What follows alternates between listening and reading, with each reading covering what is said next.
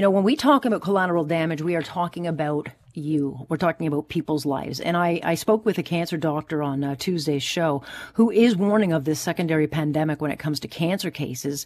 Many are they're simply either going undiagnosed or caught way too late. And my next guest almost became one of those statistics. And this woman had no symptoms. She decided, I'm going to put off my routine mammogram until COVID passes. What is she going to worry about after all? Breast cancer wasn't in her family. Well, it was only because her doctor insisted that she get one and then booked it for her. And because of that action, a cancerous lump growing in her breast was caught on time, in time for treatment. Her name, Lori Olszewski. She joins us now. Thank you for getting in touch with me, Lori. I mean, it really, if this had not been kind of pushed on you by your doctor, you would be either walking around with cancer right now or not at all. I would still be walking around with cancer growing inside me, definitely, because I, like many people out there, had decided that I didn't really need to go in and have my screening done at this time. Yeah. I was going to wait until after the pandemic, and who knows what would have happened to me had I followed through with that. I mean, you're very lucky because you had a doctor that gives that kind of care. At British Home and Children Advocacy and Research Association, I think, is the name that you gave me. Not everyone's so lucky to have kind of a doctor or that kind of family care to kind of give that nudge, but you did, and it's only really because of that you went to get checked. Absolutely, and it is 100% only because my doctor's office gave me that nudge to get in and get my mammogram done that we discovered the cancer.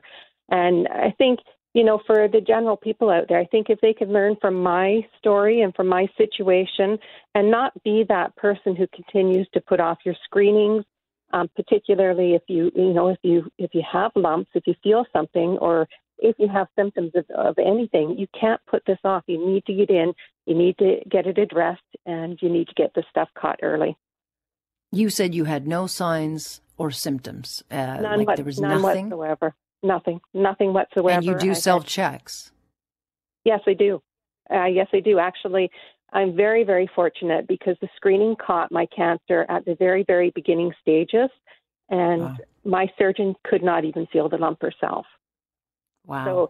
So if you hadn't gotten checked then, how many months in to cancer would you be? But it would be hard to say because you don't know how long that's been there and it's been growing. But I know myself, and I probably wouldn't have gone in until well after COVID.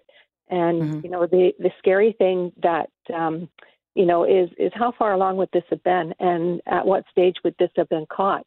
At the beginning stages, my treatments were not as invasive as if it was stage 2, stage 3, stage 4. I didn't have to have chemotherapy. I'm very, very fortunate. But however, had I left it any longer, that could have changed the dynamics of my treatment. 100%. And the doctor we had on last night said that a lot of the people he's seeing now, it's simply too late to get them treated. And had they just come in and gotten that checkup, they probably could have been treated in a timely manner. But you did go through treatment in January. And as you say, you didn't have to get a more invasive treatment, things like chemo. And so thankfully, you're healthy today. What was for those who are kind of scared to go in or what it might be like, what was it like for you as you went through the treatment? Was it kind of apocalyptic or was it just kind of normal? I think the one thing that puts people off from going in and seeking treatment is having to do that on your own. And the thing, in my experience with the healthcare professionals up at the Royal Victoria Hospital, is they're very endearing, they're very warm, they're very supportive people.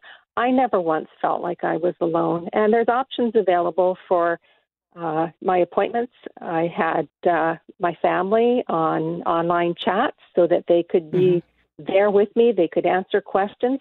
The only thing I was doing was walking from the front door to the appointment by myself. And there's various ways that you can keep them engaged with you. So I really felt that I was very, very well looked after. I never felt alone. And I felt that the cancer treatments went very, very well for me, and in a very timely fashion as well, too. I think what really impacted me was noticing how, unbusy the cancer clinics were. Yeah.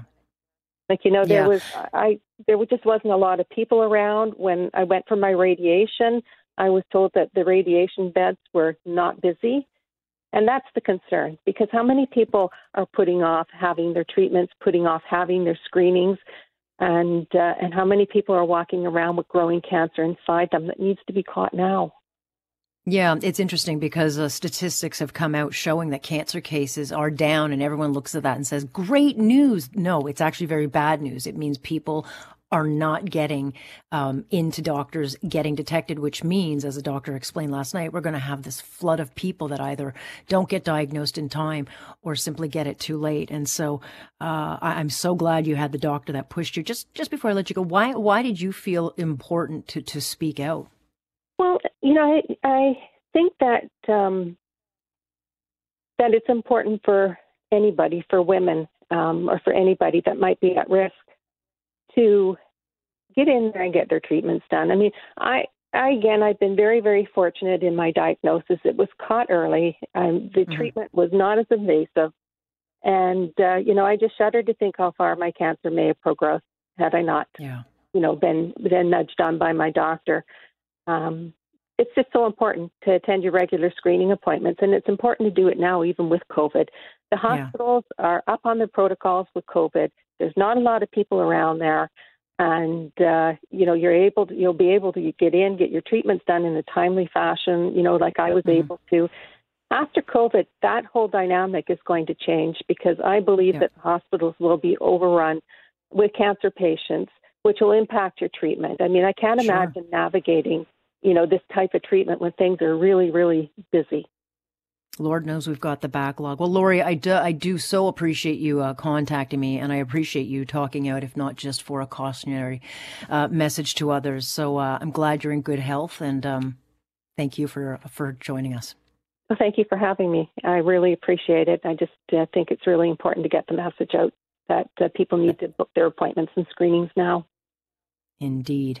That is Lori Schnefsky joining us, and she is on the road to recovery. But again, a lot of people are not getting diagnosed. And look, I had a little scare a couple of months ago, and I pushed my way into the doctor, and I made sure they got checked, and glad I did so. But there are a lot of people who are not doing that. So make sure you don't let that get you.